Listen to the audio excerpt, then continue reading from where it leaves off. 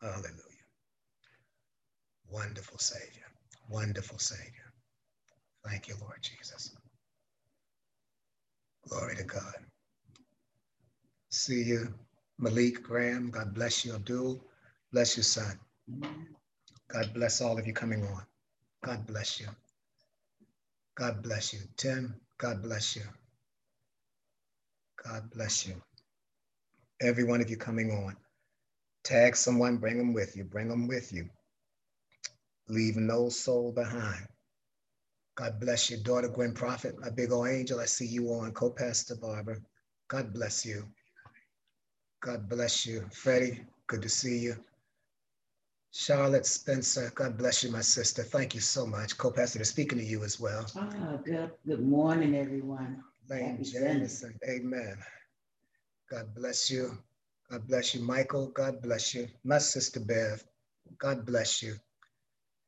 D. Michelle, God bless you. Good morning to you as well. My daughter Karen Short, God bless you. God bless you. Yanni, God bless you. God bless you. I see all of you coming on. Amen, amen, amen. Amen, amen, amen. I want to give just a couple of more seconds, give you time to get on. It's a beautiful morning. So glad to see all of you coming on. Amen. So glad to see all of you coming on. God bless you. God bless you all. Amen.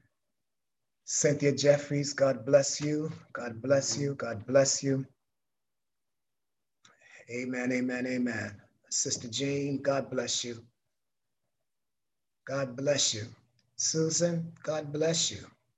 God bless you, Elder. God bless you. All of you that are coming on, whether it's by way of Instagram, whether it's by way of Facebook, or what's this other medium? Zoom. God bless you. We're expanding. Tanya Simpkins, God bless you, daughter. God bless you, Pastor Barbara. God bless you. Amen. God bless you. Odessi, God bless you. Right where you are, I pray that you're in a good atmosphere. Right where you are, just lift your hands and give God praise. Father, we bless you, we magnify you, we glorify you. Thank you for another day. Thank you for rest during the night. Thank you for brand new morning. And we know based on Lamentations chapter 3, verses 20 and 21, we have brand new mercies. Thank you, Lord God, for giving us new mercies. We don't have to borrow from yesterday. We don't have to borrow from tomorrow.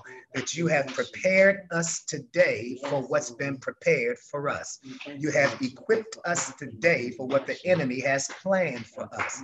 Thank you, Lord God, that we are going to be well in every area. We are well mentally. We are well physically. We are well spiritually. We are well in every facet of our lives, financially, maritally, materially, even in the areas of our training, our schooling, scholastically, all is well. So we're asking, Lord God, that your word will go forth powerfully, and everyone that's listening, wherever they are, at whatever time they hear this, it will meet them at the point of their need, because you are a God who holds times and seasons in his hand, according to Daniel chapter number 2, verse 20 and 21, Daniel 2, 20 and 21. So Lord God, handle us this season. Let this be a good time, and anyone that does not know you as their personal Lord and Savior, let this be the time, let this be the season that they surrender to you and give their life to you. This is my prayer. I decree it to be so. Devil, take your hands off. We're God's property. In Jesus' name, amen and amen. God bless you. God bless every one of you. Good morning, and good morning. Dr. Judith Joyner, good to see you on. My sister Kim Sturdivant, good to see you on as well. My daughter Kendra, God bless you. Shantae the boss, God bless you. I see you. Talithia, God bless you. God bless you. And Sarah Huam, thank you. Good to see you on as well. I see all of you. I see you. What does that say? Mommy birthed the queen? What you say? Mommy birthed the queen. I love it. I'm trying to figure out when I see you all coming on, is it one name or something? But I'm so happy for all of you all being on with me right now. Amen. I want to get into this, and thank you so much for greeting My wife, thank you so much. Janice is here with us as well. And it's becoming a staple, until we get everything set up and I know how to do it, which is not going to be happening because then I'll be taking her out of what she does. But she's here with us as well. So happy to see my sister on. God sent, that's my sister, Sister Williams. God bless you. I love you so very, very, very much. And we're yet praying for you. I want to get into this teaching that we have been doing, and we have just been, I don't know if we'll get out of this. We'll probably be out of the pandemic before I get out of this series. But no matter what's going on, everything is still processed. Tian, I see you, son. Everything is processed. By saying everything is processed, it means that you are never stuck in anything. Right. Because everything is processed, everything is fluid. As long as you are alive, you're going to be going through a process. And even when you die, your dead body will go through a process of breaking down. Everything is process. Everything is process. And so once you learn that everything is process and you settle in the concept that everything is processed, get ready for this, you will never, ever say again, I'm stuck. Okay. Because as long as you know that everything is processed, it's how you handle process that determines how long you stay in a place of process. Oh gosh. Everything is still going to be being processed, but you may stay in some stages of process longer than you should because you don't want to move from the stage that you currently are in.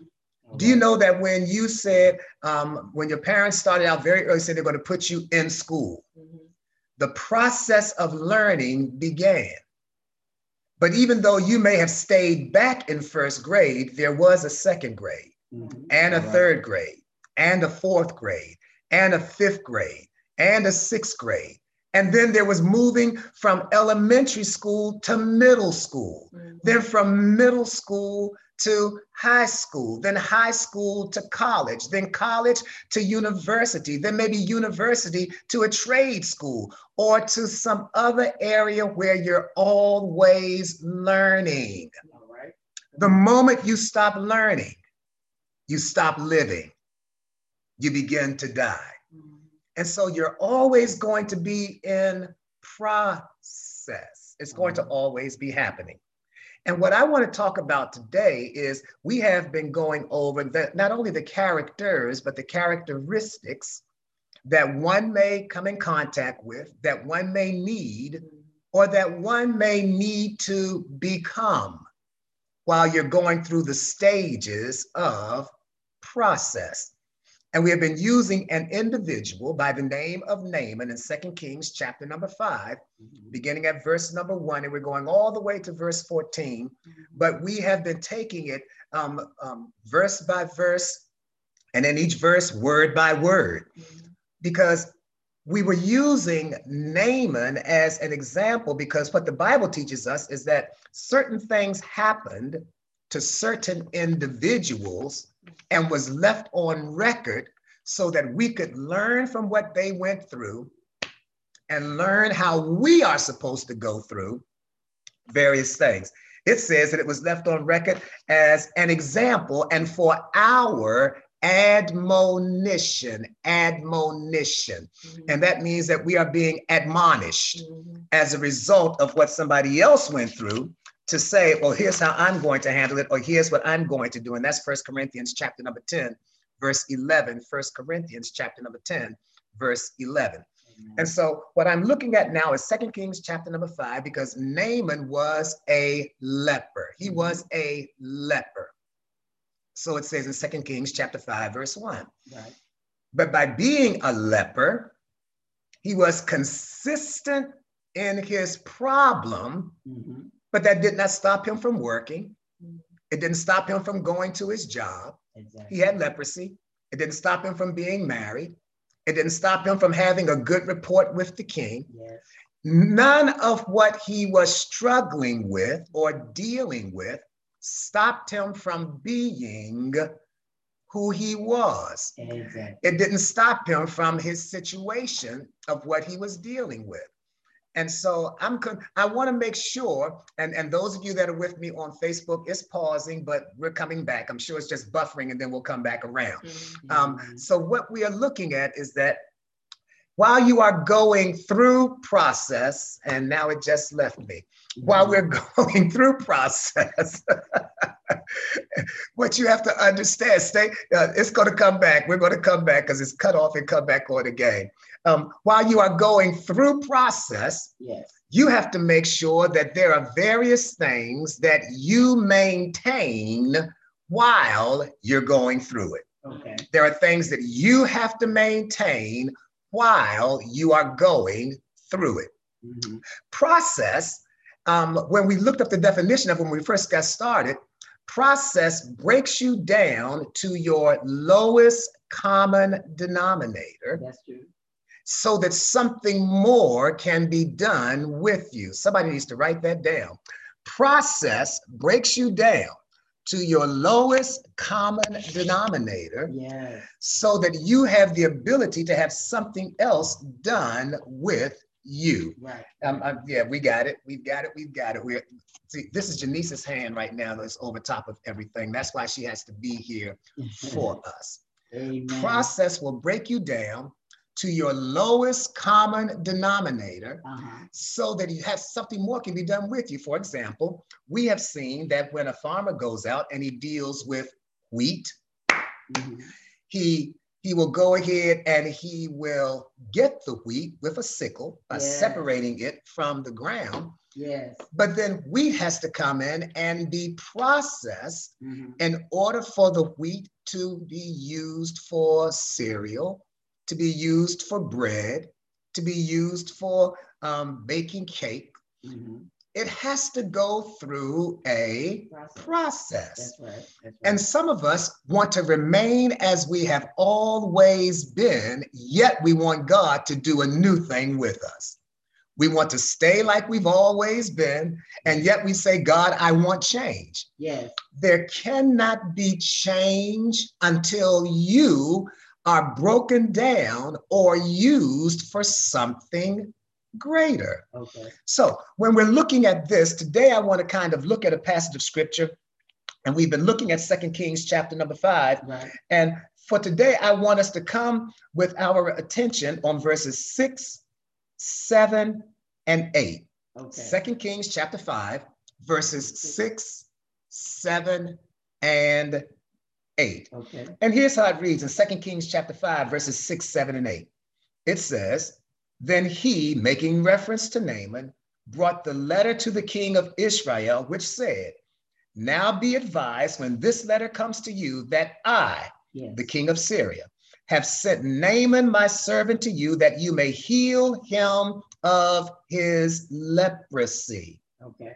And it happened when the king of Israel read the letter, here it is, that he, the king of Israel, tore his clothes and said, am I God to kill and make alive, that this man sends a man to me to heal him of his leprosy? Therefore, please consider and see how he seeks a quarrel with me.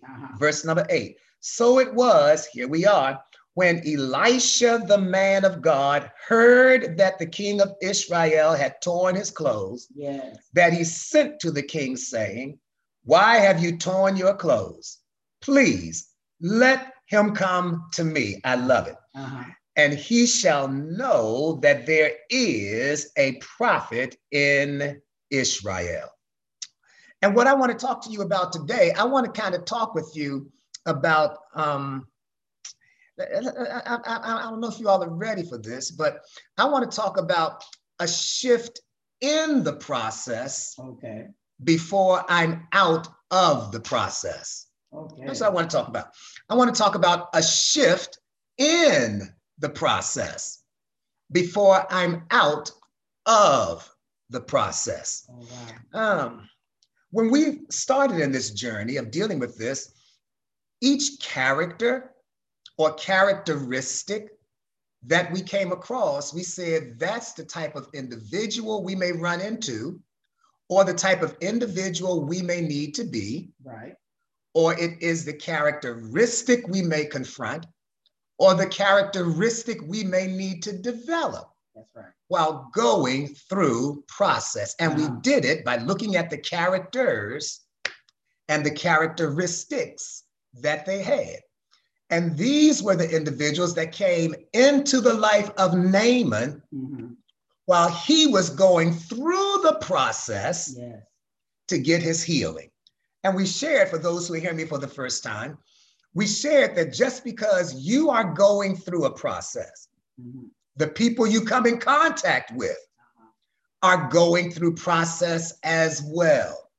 And just like you're looking for them to be there for you, to be strong for you, to whatever you want them to be for you while you're going through process, while they're going through process, they are looking for you or whoever is in their life to be there for them, to be strong for them, or the whatever you would expect them to be for you, they are expecting you to be that for them. I have found in my little time of living, and this is actually my birthday week, I'm coming up on 63 this coming Friday, which is crazy. But in my little time of learning and living, I have found that most people, while going through life and process, are basically selfish because we want everyone to be whatever for us, to be there for us, to be strong for us, to be affectionate for us, to have money for us, to be understanding for us. Yet when they are asked to be there, to be loving, to be understanding, to be affectionate, to be whatever for another individual, they tend to forget that what they want from someone else, they're not willing to be that themselves. That's why we spent several weeks, go back and watch my previous teachings, we spent several weeks of teaching, are you what you expect others to be to you? Exactly. Because our selfishness does not allow us to even see that this person may be hurting. This person is going through something. And I'm telling you, this is an amazing thing. A few weeks ago, I think it was on a Friday when my wife and I were out, because Friday is our date time to go out, get lunch, and just enjoy being out and not thinking about any of the other things. And I was in a rare moment, I shared with her, I said, you know, people tend to think that I don't hurt, I don't go through, I don't this, I don't that. And I was naming the things that are natural human emotions. Exactly. And here's what she said to me. She said, because you carry it like you don't. What a wake-up call. Because you carry it like you don't. You carry yourself as if you don't have a need. You carry yourself as if you don't hurt. You carry yourself as if you've always got it. You carry yourself as if whatever. And here's what the Lord shared with me. There is, beloveds, a responsibility that rests on the head and shoulders of one who's in charge. You don't get the luxury if you want to be the head, you want to be the priest, you want to be the king, you want to be the whatever. You don't get the luxury that other people who are dependent on you have, because they are needing you to be what they need. Oh my, y'all not ready now, you know, because see, authority brings with it responsibility. Yes, it does. And if you're going to be the priest, if you're going to be the whatever, and I learned this trait. I learned it. My mom, who is 98 years old, my 98-year-old mother, who at one time at her tallest, she was maybe 5'2" or whatever. She's now maybe like 4'11" or something like that, because as she's gotten older, she shrinks a little bit and she's a teeny little lady.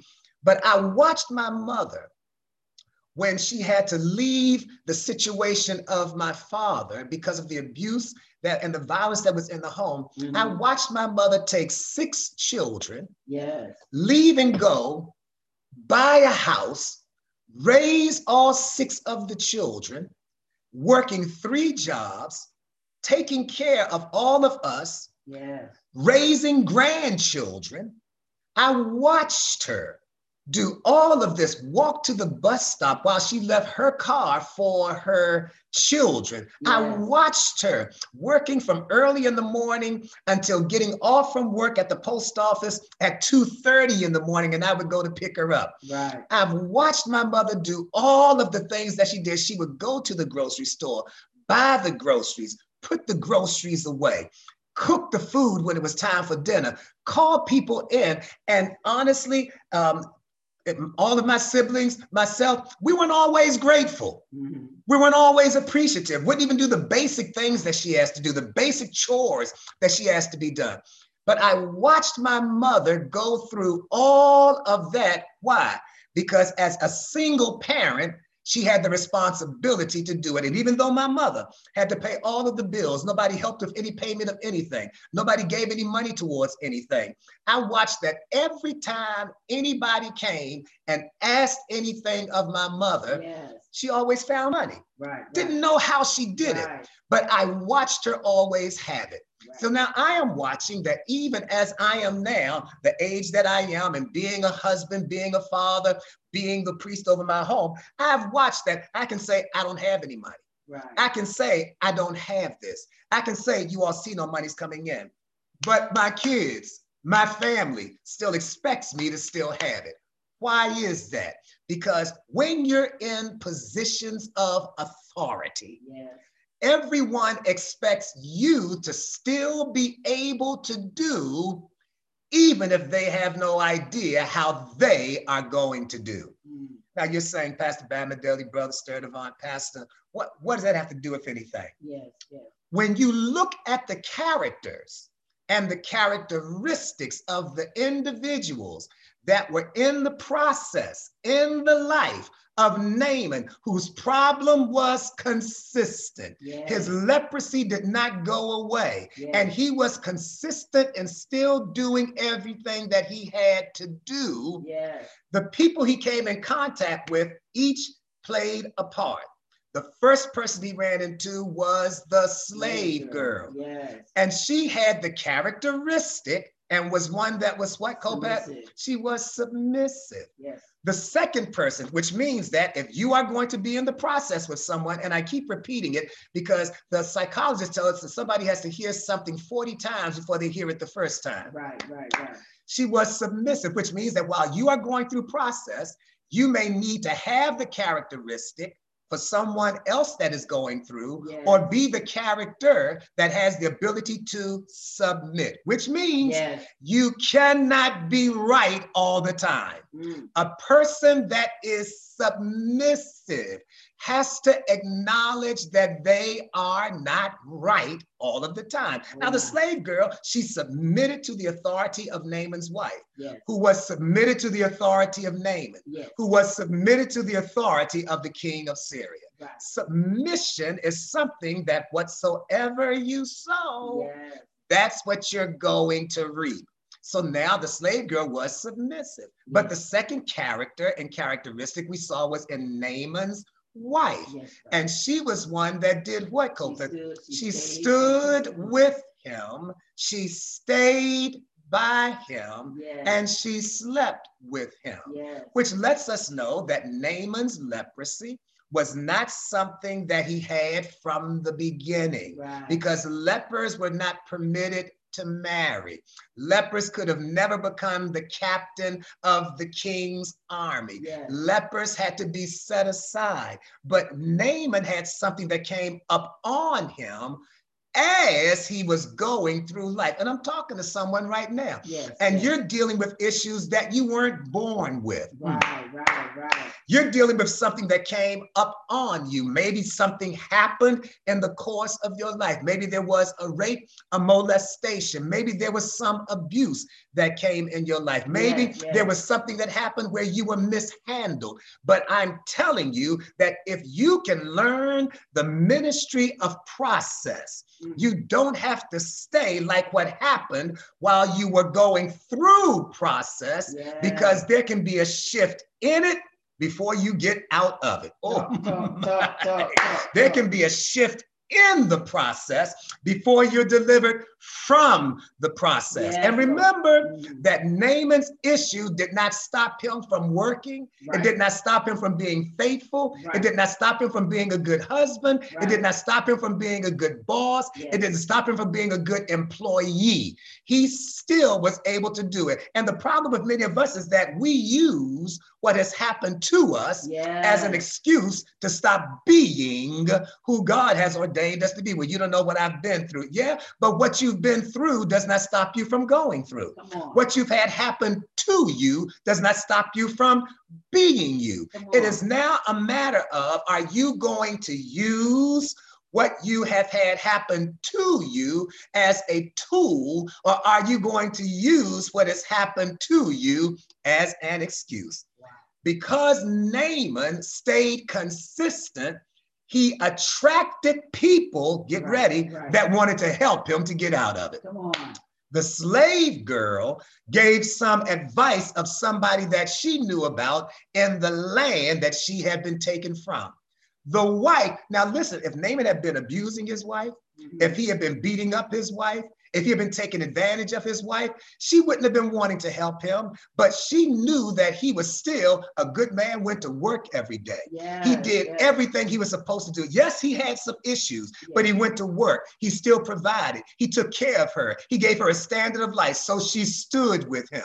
She stayed with him, and she did not stop being a wife to him. She maintained her commitment to him sexually. She kept everything going because she recognized who he was to her. So we are seeing now that the slave girl submitted. The wife, she stood with him, stayed with him, slept with him. The king of Syria, he did what, co-pastor? He supported him. Why did he support him? Because he saw Naaman, as it is in 2 Kings chapter 5, verse 1. He saw that Naaman was one that showed up for his assignment, even with his ailment. He saw that Naaman showed up for duty, even with his dis-ease. You know, there are some people that if they get just a slight headache, I'm sorry. I can't go on. They are looking for a reason to not go on. Some people, even when it comes to God, when all God has been is good, they look for a reason to run from him. Well, he didn't pay my bill and I paid my tithes. I'm giving up on God.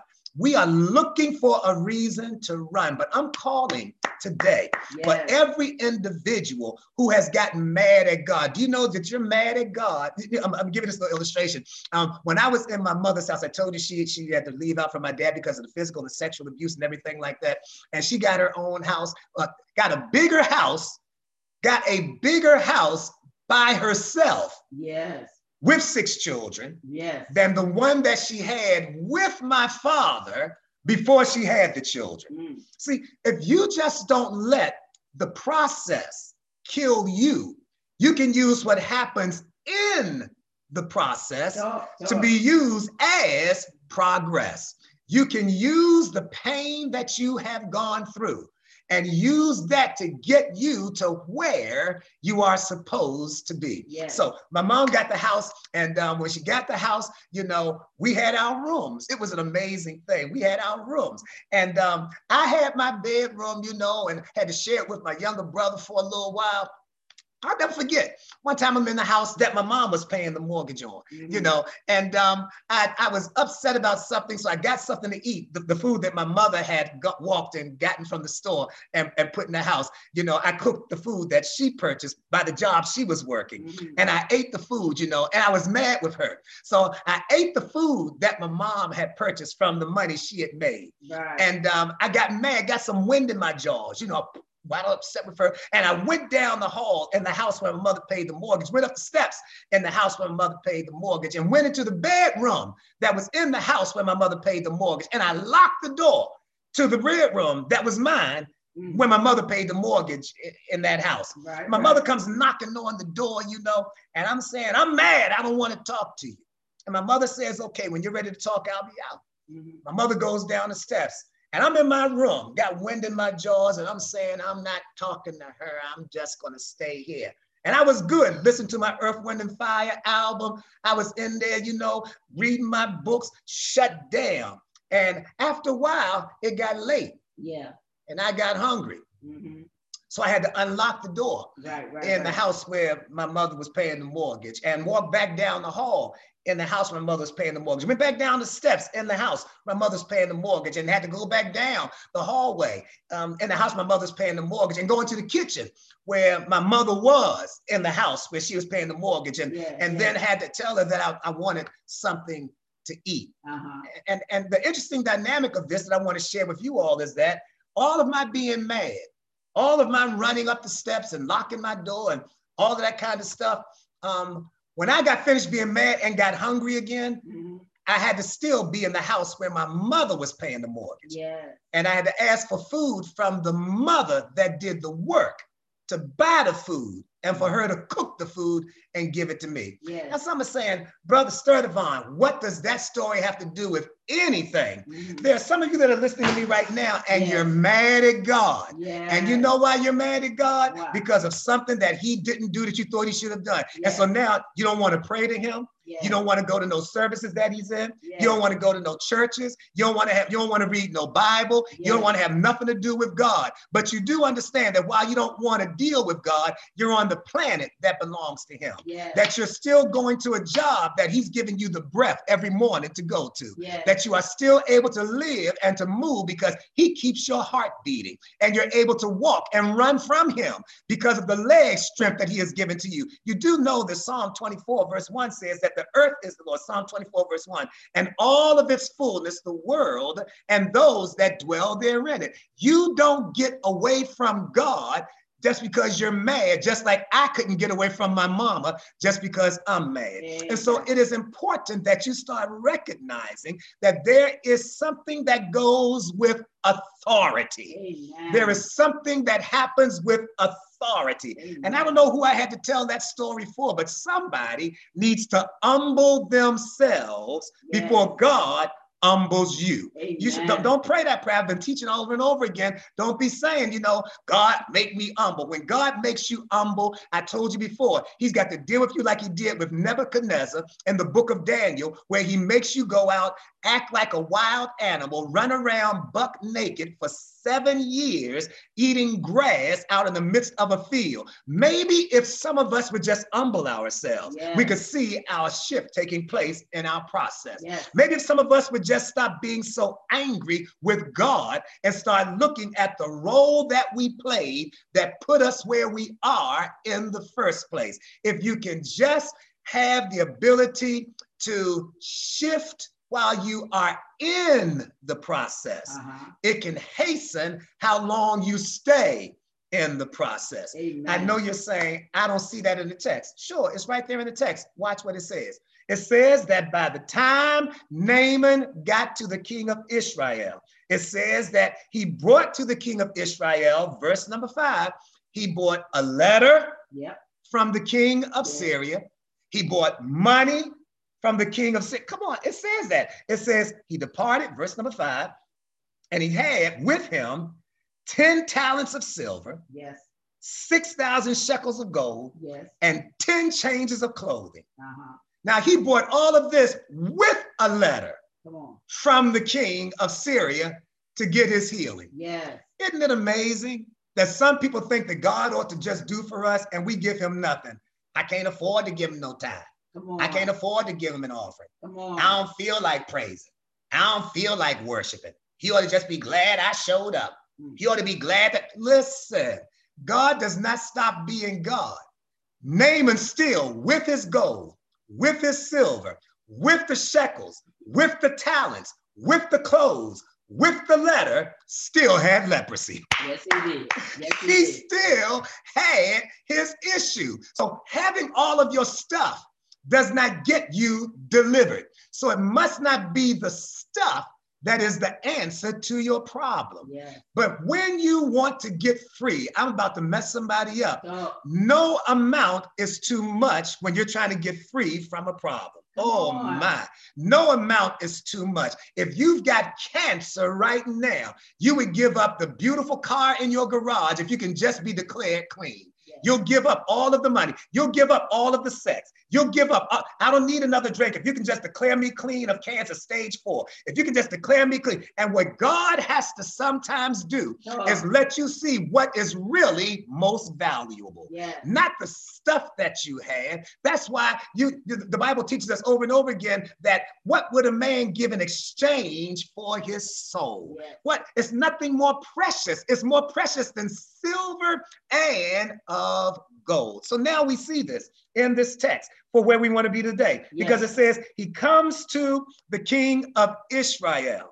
And co-pastor, the king of Israel had an issue of a character flaw or characteristic. And the king of Israel was one that had what kind of issue? Security issues. He had security issues because he was, number one, insecure. Now, insecure means that he has some self-esteem issues. That's it. And you need to understand that when you've got insecure or self-esteem issues, get ready for this, you will, I didn't tell you this before, I'm gonna tell you now, you will either reflect or project your issues on somebody else. Come on. I'll say that again. One who is insecure reflects or projects their issues on other people, meaning whatever they are feeling, they then put that on everybody else. Yes, they do. They're thinking that everybody else is that. So a person that is insecure or whatever, if they don't think that they're cute, then they talk about everybody that comes in that's cute. She thinks she's cute. Do you know it? No, I don't, but I can just look at her and tell she thinks she's cute. Because see, when you are insecure, you look at everyone through the very screen, SCREEN, of your own insecurities. That's why I told you in Titus chapter 1, verse 15, Titus chapter 1, verse 15, it says, to the one that is pure, all things are pure. Come on. But you know what? It says to the one that is unbelieving or defiled, then everything is going to be that exact same way to them. Exactly. In other words, if you are a person who does not believe, or who is dirty, or who is filthy, then you're going to think that everybody that you deal with is dirty, or filthy, or unbelieving. Oh my, I'm about to really mess you up now.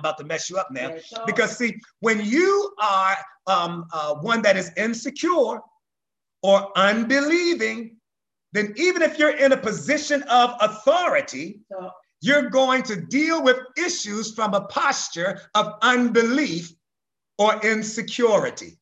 That is why, as a pastor, as a father, as a husband, as a parent, you don't get the luxury of falling apart, punking out, crying, or complaining every time something comes up, because there are a whole plethora of people.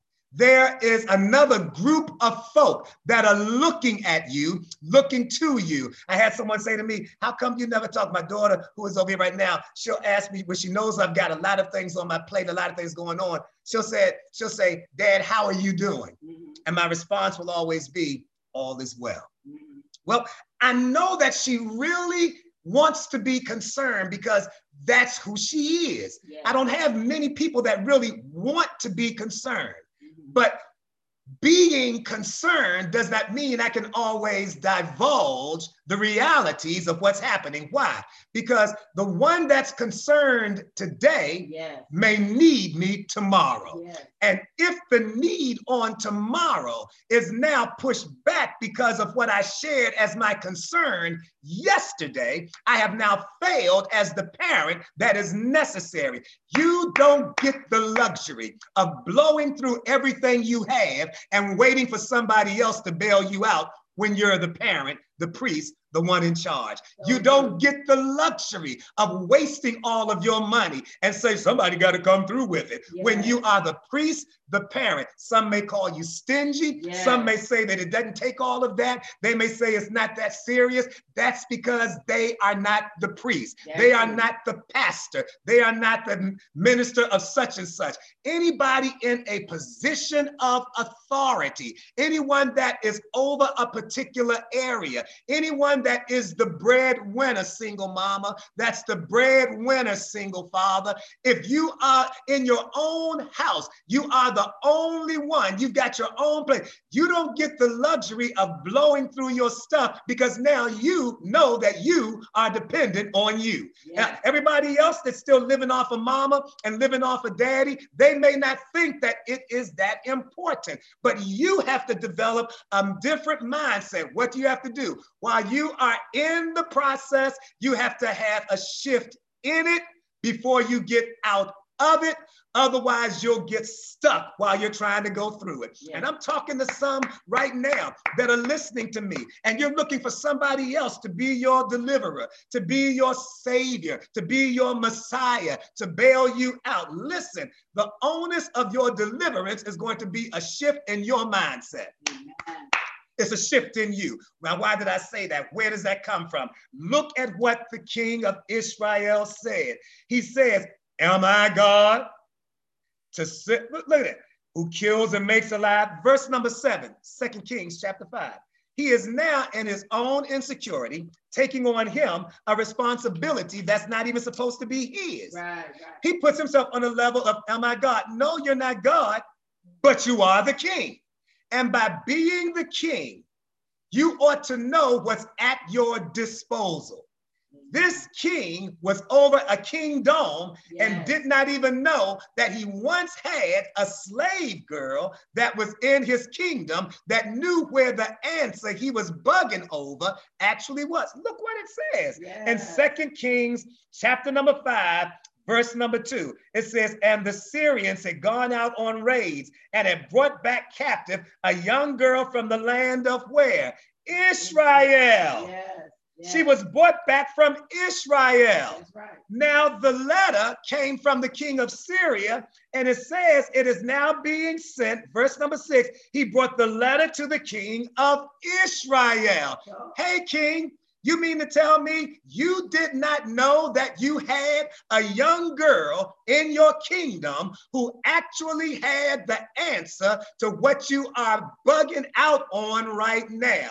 And she is the one who said to Naaman's wife that there is a prophet in Israel that can get Naaman clean. Hey, king, you don't even know the relationship that you lost. And while you're in your kingdom, you don't even know the prophet preacher that's inside your gates. Listen, y'all, it's a bad thing when you're so insecure until you let go of relationships you should have held on to.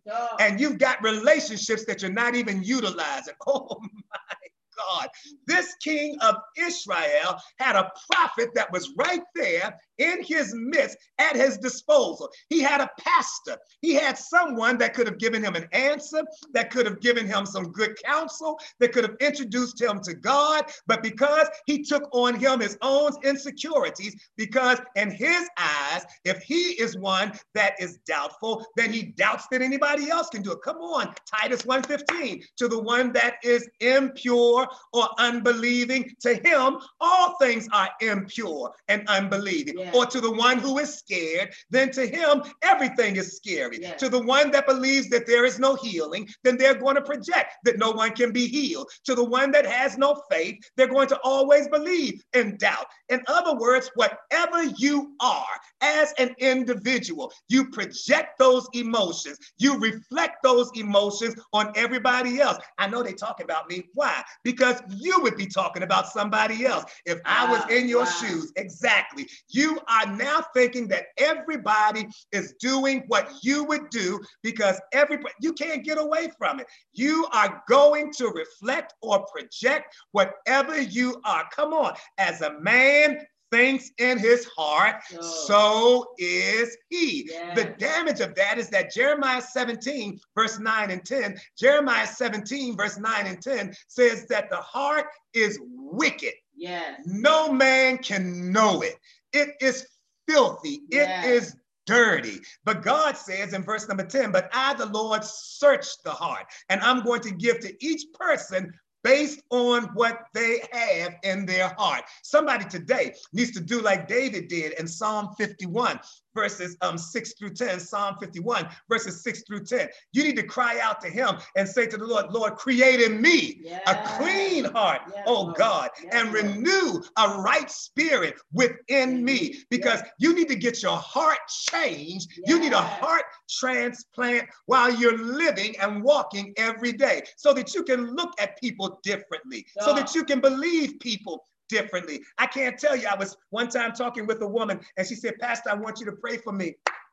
I said, what do you want me to pray, mother? And she said, I want you to pray because I've got to go in and have surgery done on my foot and they're going to take off one of my toes. And they said, I want you to just pray that the surgery goes well. I said, mother, if we're going to pray, why don't I just pray that you don't need the surgery? I don't want you to pray that. I just want you to pray that the doctors get everything out. Yes. And I only have to lose one toe. I said, mother, listen, if we're going to pray and release the faith, why don't we go ahead and believe God that there's no need for surgery? I just want you to pray that I don't have to lose any more than one toe. Well, I can pray, but you know what my prayer had to wind up being?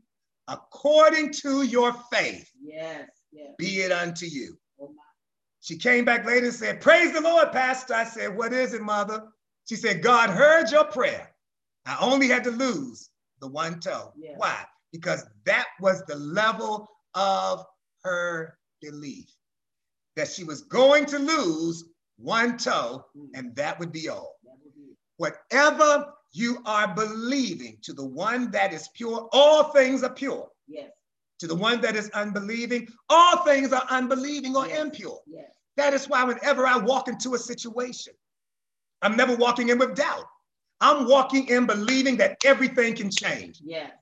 It takes so much time. Someone asked me, said, well, if you would have explained everything to me, then I would have understood. Here's what people don't understand about a person in charge, one that is a leader, one that's in the position, is that it takes so much energy to try and get someone to believe what you already are believing for, until by the time you get them to the level of believing like you believe, especially if they are already operating from a place of doubt, a posture of unbelief, you then can wind up losing the intensity and the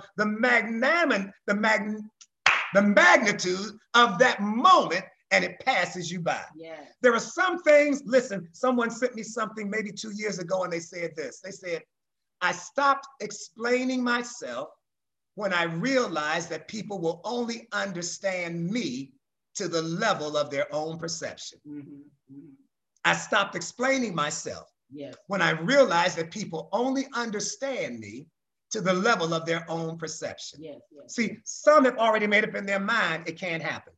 It's not going to happen.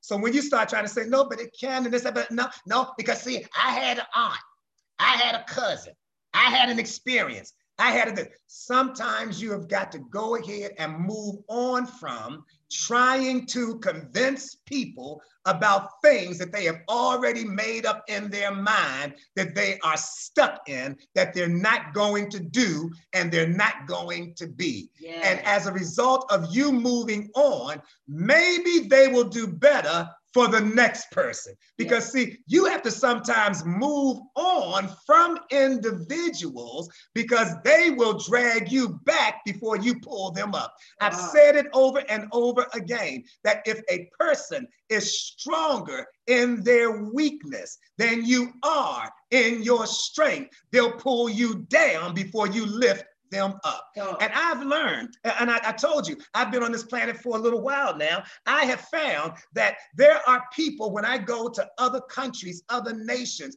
that they get 15 minutes with me. And the moment they get 15 minutes with me in a counseling or a press session, they take off and their businesses take off and everything goes and they immediately have it happen. And God turns everything around. Yet when I'm here in America, I can talk to somebody for 2 years, 5 years, 10 years, and they're still gonna be saying, but pastor, but brother Sturdivant, but man of God, because they have already come to a mindset where they are stuck in the process, so they won't be delivered from the process. But now I wanna share something with you because there's a very, very powerful passage of scripture that I love it because I just love what God's word says, and I love his word. The Bible teaches us something very powerful, and it says this. It says in Proverbs 21, verse 1 and 2. Proverbs 21, verse 1 and 2.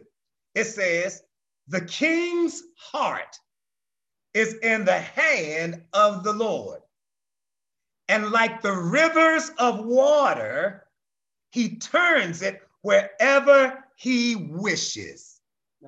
Verse number 2 says, every way of a man is right in his own eyes, but the Lord weighs the heart. I like the way that they start off. It says, the heart of the king, or the king's heart, is in God's hand. And he turns it. Verse number 7, the king of Israel says, am I God to kill and to make alive? And this man sends a man to me to heal him of his leprosy. He's trying to have a quarrel with me. This other king wants to have a war with me. And he's making so much noise until he gets out of the palace. You know, hear what I just now said. He is in his palace and he is venting. He is ranting. He is talking to those, Janice, these are supposed to be his loyal subjects. These are supposed to be the ones that are working for him. Yet when he starts kirking out, that's an old term. When he starts bugging out, that's an old term. When he, a few years ago, he was cray-cray. No, that's not what y'all say no more. What y'all say now? He's going off. Now he's going off. You would think that the people that are around him, because they are close to him and employed by him, would keep his venting or his ranting to themselves. Oh, this is just our king having a moment. See, but the Bible then says in verse number 8, so it was when Elisha, the man of God, heard that the king of Israel had torn his cloak. Wait a minute. Elisha, you ain't in the palace. Elisha, you're not up in the place. How did you hear what was happening with the king? How did you hear he was having a meltdown? How did you hear that he was having a breakdown? How did you hear that he was going off in his private quarters? Because everybody that is close to you cannot be trusted with close things. You may be trusting the wrong person, and you're talking to them and thinking they're not going to say nothing. You're talking to them and thinking that it's not going to get out. You're talking to them and thinking that, well, I'm just easing myself. I'm just lifting my burden. I'm just telling them. You'd be surprised how many people that you tell stuff in confidence that you are not their only confidant. I'll say that again. Just because that person is your confidant does not mean that they don't have a confidant. Just because you're talking to them doesn't mean that they don't talk to someone. Oh, but they my friend. Yeah, but they got a friend. Anything you don't want to hear repeated, don't say it, because I promise you as a man of God, I promise you as a husband, I promise you as a father, I promise you as a friend that everything that you have said to somebody else has found its way back to another person. I can't tell you how many things I'm taking to my grave with me. I can't tell you how many things I'm taking to the Lord in prayer. I can't tell you how many things I'm laying on my face before God about, because somebody said it thought that nobody else would hear it, and it's come back to somebody, and I prayed when I told them. I said, I don't want you to say this to another person. You shouldn't have said it to me, and don't say it to another person. We're going to pray for them. It is important that you understand that when you're going off, the king didn't realize. He thought that because they were his subjects, that they were loyal. He thought that because they were his subjects, they could keep his secrets. He thought that because he paid them, that he could say it and they would keep it. But the word got out of the palace, but thank God the word got to the man of God. Amen. Because now this king, don't miss what I'm getting ready to tell you, this king was the bridge. I told you he could either be a bridge or he could be a blockage. That's right. But we now come to the next person. Remember, we had the slave girl, we had the wife, we had the king of Syria, we had the king of Israel. Yeah. The king of Israel was the bridge. Verse, the fifth person out of the seven, the fifth person out of the seven, this character we're dealing with now, we're coming to Elisha. Elisha. Okay. Now we have to come to Elisha because Elisha symbolizes something. Yes, He symbolizes, the slave girl symbolized submission. Right. The wife symbolized stick-to-itness or Right. staying. Right. The king of Syria symbolized support.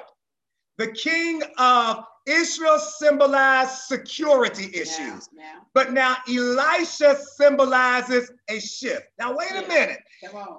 Naaman is not out of the process, but there is now a shift in the process. Janice, I don't know if you recognize this when you were studying it. I don't know if you recognize this, but watch this.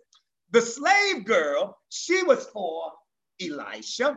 I mean, she was for Naaman. And when she was for Naaman, she wanted the best for him. The wife, she was for Naaman, and she wanted the best for him. The king of Syria, he was for Naaman and wanted the best for him. The king of Israel was for himself. He was for himself. And I'm not going to be able to finish this, but I want to share something with you because whatever you project or have in yourself, you project on others. Janice, did you notice that the whole time, co-pastor, did you pay attention? The whole time that Naaman was coming up with each person, he was good. He was good with what the slave girl said. He was good with what his wife said. You don't hear no complaints from him. He was good with what the king of Syria said, no complaints. But by the time he's leaving the king of Israel, when he gets to Elisha, he's already got an attitude. Oh, why I gotta go? Why I gotta go dip in the water? Why I gotta go do this? He never complained the previous three people. When he got to that fourth person who had that negativity, it affected his attitude. Why? Right. Because whatever you are, you project that onto somebody else. Have you ever had somebody just walk into a room and the atmosphere shifts? Have you ever had somebody that comes into a conversation and they bring negativity? They bring doubt. They bring, the moment you say something, saying, but why I gotta be like this? Why can't it be? Have you ever run into someone who needed you, but then brought the negativity to you, but still wanted help from you? Here we now see a shift, and my time is gone now, but I want to share something with you because see, what Elisha does is he represents a shift in how you are looking at things. What did Elisha say? He said this: why are you tearing your clothes? Come on. Why are you ripping up everything? Why are you kirking out? He represents a shift. And what does his shift do? Are you ready for this? Yes. The shift saves the reputation of the king. Come on.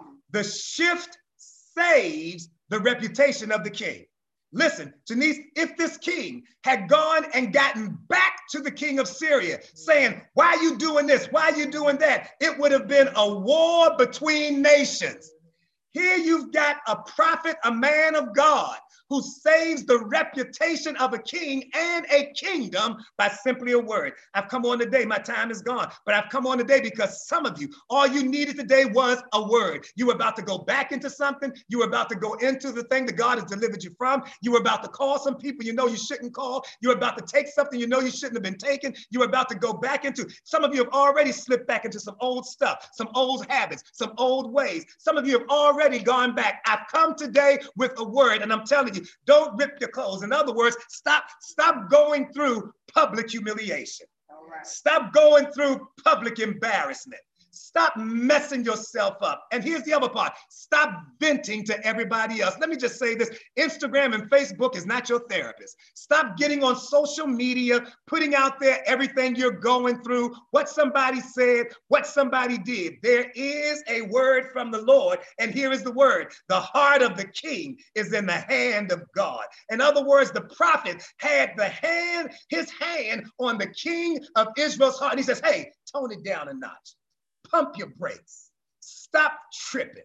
Send him to me. I love it. I love it. I love it. I'm here today to tell you all of your tough problems, all your tough situations. God says, I'll take them things. And maybe you say, well, I don't have a relationship to God. Listen, DM me, direct message me and say, here's my prayer request. I don't want to hear your story. I just want your prayer request. I'm going to pray over your prayer request. I don't want you to tell me who did what. I don't want to hear about everything in 1987. I don't need to hear all of that. I need to know what your prayer request is. I'm going to pray for you, and I'm telling you, the Almighty God will shift your situation. Amen. I've got some more to share with you. I want you to come back on Wednesday, but here's what I want to tell you, that the Lord will not take an interest in your situation if you are not calling on him. Yes. If you are out there right now and you've not given your life to him, you're not his child, you're not his property. I'm giving you an opportunity right now to make the greatest decision you can ever make. And what is that decision? To give your life to the Lord Jesus Christ.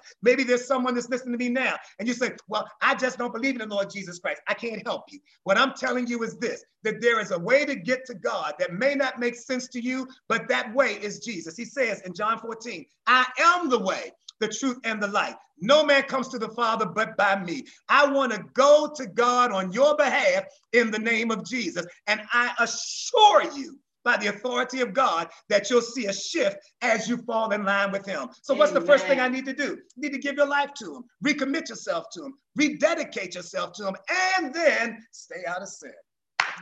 He's the only one by aid of the Holy Spirit that can make that happen for you. Simply pray this prayer for me. Say, Lord Jesus, here I am. I surrender my life to you. Today, I didn't need a sermon. I didn't need a lesson. I didn't need a teaching. I needed a word. Thank you for sending a word to me. So right now, I surrender. I'm tired of fighting. Come into my heart. Give me a clean heart. Give me a clean heart. Take my stony heart. Take my stony heart. Make it a heart of flesh. Make it a heart of flesh. I want to feel again. I want to feel again. I want to love again. I want to love again. I want to trust again. I want to trust again. I give up. I give up. Thank you, Lord. Thank you, Lord. For saving me right now. For saving me right now. In Jesus' name. In Jesus' name. Amen. Amen. Listen, if you prayed that prayer with me just now, I'm shouting, heaven's rejoicing. Everyone is happy because something has happened in your life. I pray this word has met you where you are. I want you to go on to my website, www.fummd.com, www.fummd.com, and go to where it says on there, connect with us, and just fill out that piece of paper that said, you know what? I've made this decision for the Lord Jesus Christ. And right now you're connected with the whole family of God. And if you don't have a church home, you can be covered by Faith Ministries, be a part of what we're doing. You can be a member of this ministry, no matter what part of the world you are in, by going on that website and filling out that form. I'd be honored to be your teacher, to be your pastor, to be your intercessor, to be the one that prays for you and speaks a word over your life. Amen. My father in the Lord is in Lagos, Nigeria, E.A. Adeboye, the general overseer of the Redeemed Christian Church of God worldwide. And he said, son, you know, I'd like to talk to you every day. I said, yes, sir, I know, Daddy. He says, you know, that's impossible. I said, yes, sir. He said, but Daddy, every time I read your devotional, it is as if you're talking to me personally. He said, read the devotional. And every time you read it, see that as a personal conversation between you and I. Amen. He says, and if you have things that come up that are major situations, you've got my number, call me. So now I don't call my father every day. I haven't called him at all. I'll send a message to my brother, his son, and he will relay the message. And Daddy will either give me a message, or if it's serious, he'll give me a call. I want to suggest to you, you can go on my website. I've got several books. I've got several books. Go on my website. That's J.E. Sturdivant Ministries.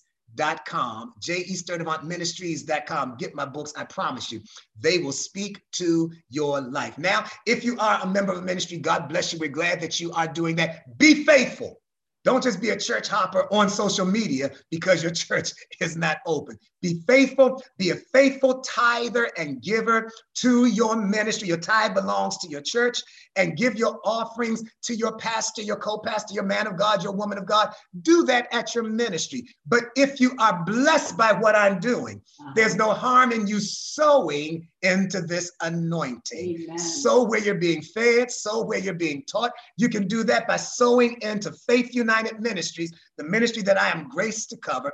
You can sow into that ministry by going on Cash App, and that would be the $ Faith United 7905. The $ Faith United 7905. Or if you'd like to be a blessing to my wife, my co-pastor, you can sow into her personally on Cash App by the $ and her name, Pamela Sturdivant. Amen. That's it, Pamela Sturdivant. And if by some stretch God has blessed you through what I'm trying to do, the Bible says to us and lets us know in Galatians chapter number 6, around verses 7 through 10, it says that if someone is sown into you spiritual things, it's not too much for you to release the things that are natural that you have to them. If you're blessed by what I'm trying to do, then you can go on my Cash App. That is the $ capital D, lowercase r, capital J, capital E, capital S, and you can sow there. Amen. Or you can go on, my PayPal, and it just says, capital JES Sturdivant Senior, and you can sow a seed there. Or, I've got so many who are saying, oh, Brother Sturdivant, I'm not on that fancy stuff. I have a credit card. You can go on our website. That's the same, www.fummd.com, and you can sow on Givelify with your credit card. It's a secure account. You can sow there and you'll be blessed. Listen, I'm praying for you. I'm praying for you. I know that when I was talking, I mentioned cancer. And I'm praying for you even right now, for those of you who are seeing a reoccurrence of what you had been healed from. Oh my. No, the Bible says in Nahum 1:9, you need to write it down, Nahum 1:9, it says the affliction will not come back a second time. That's right. It will not return in the name of the Lord Jesus Christ. Amen. And I know that some of you are concerned about some things. I feel an anointing for the area of healings in your body. And you're saying, well, this is happening in my body. If I'm feeling this, but I don't know what it is. The doctors say they can't find anything. Listen, if it's not showing up on an x-ray, it's a demonic attack, because demons don't show up on x-rays. I take authority over every demonic attack that is coming on your life now in the name of Jesus. The blood cover you. Be free in Jesus' mighty name. Someone just had a new diagnosis that came in, and they're not quite sure what it is. They want to watch you for a while. I'm telling you by the authority of Almighty God. It says in Matthew chapter number 15, verse 13, Matthew 15, verse 13, it says, every plant that my Father has not planted will be uprooted. Amen. Everything, every new thing that's coming inside of you now, it is being uprooted right now in the name of the Lord Jesus Christ. I'm believing that the next time you go to the doctor, that there is going to be a shift. Yes, sir. A change in your situation in the name of the Lord Jesus Christ. It's well with you. Father, in Jesus' name, I thank you for the healing that you're sending forth. You said in Psalm 107, verse 20, that you would send your word and heal their disease and deliver them from their destruction. I speak healing and deliverance over their lives. Whatever they ask you, whatever they name, my Father and my God, as your son, I speak that they'll see the manifestation of their expectation in Jesus' mighty name. Amen and amen. God bless you. I love you today. I appreciate you. I want you, listen, don't die in the process. Process is necessary for your progress. I'm gonna see you on the other side. Shout the fact that I'm going through. That's a beautiful thing, because to say you're going through means that you had an entrance, but you also believe you'll have an exit. Amen. I love you. God bless you. God bless you. Be blessed is my prayer in Jesus' name.